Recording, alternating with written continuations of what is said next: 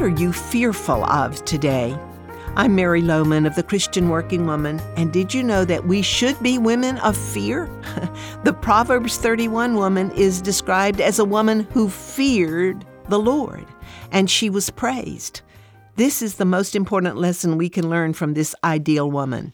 So, are you a woman who fears the Lord? If so, there are some specific things you will fear, and one of those is the fear of getting off on some issue and losing the right focus.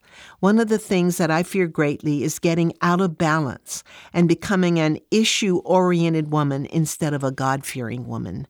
It would be very easy to do in this society with my personality, believe me, and I fear it because I know that is one way Satan gets his foot in our doors. Many women in the last couple of generations have focused their lives and energies on righting all the wrongs done to women. And to be sure, there have been and still are discriminatory practices in our culture, including Christian institutions, which can be criticized, which should be changed, and which are not fair. And we may have some opportunities to try to effect some of those needed changes. That's all fine in its proper place. But for us to become such issue-oriented women on women's rights so that the issue is more important to us than anything else, I think that's being shoved into the world's mold of fighting for your rights.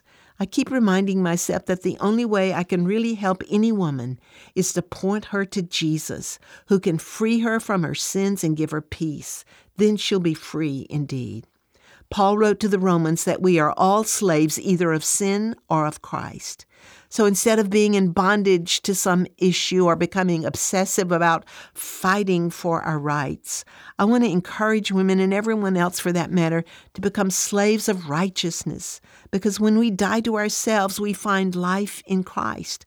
I could help further the cause of women's rights till I'm blue in the face, and any progress made would be useless if the women are still slaves to sin. I want to fear not hearing the Lord say to me, "Well done, good and faithful servant," for I will stand before him someday for my life's work to be judged. I fear wasting the time and energy I have on things and issues that are not of eternal significance. I believe that is a godly fear, and I encourage you for that fear as well. Tomorrow, I'm going to talk about what we should not fear if we are women who fear the Lord. I hope you'll join me then.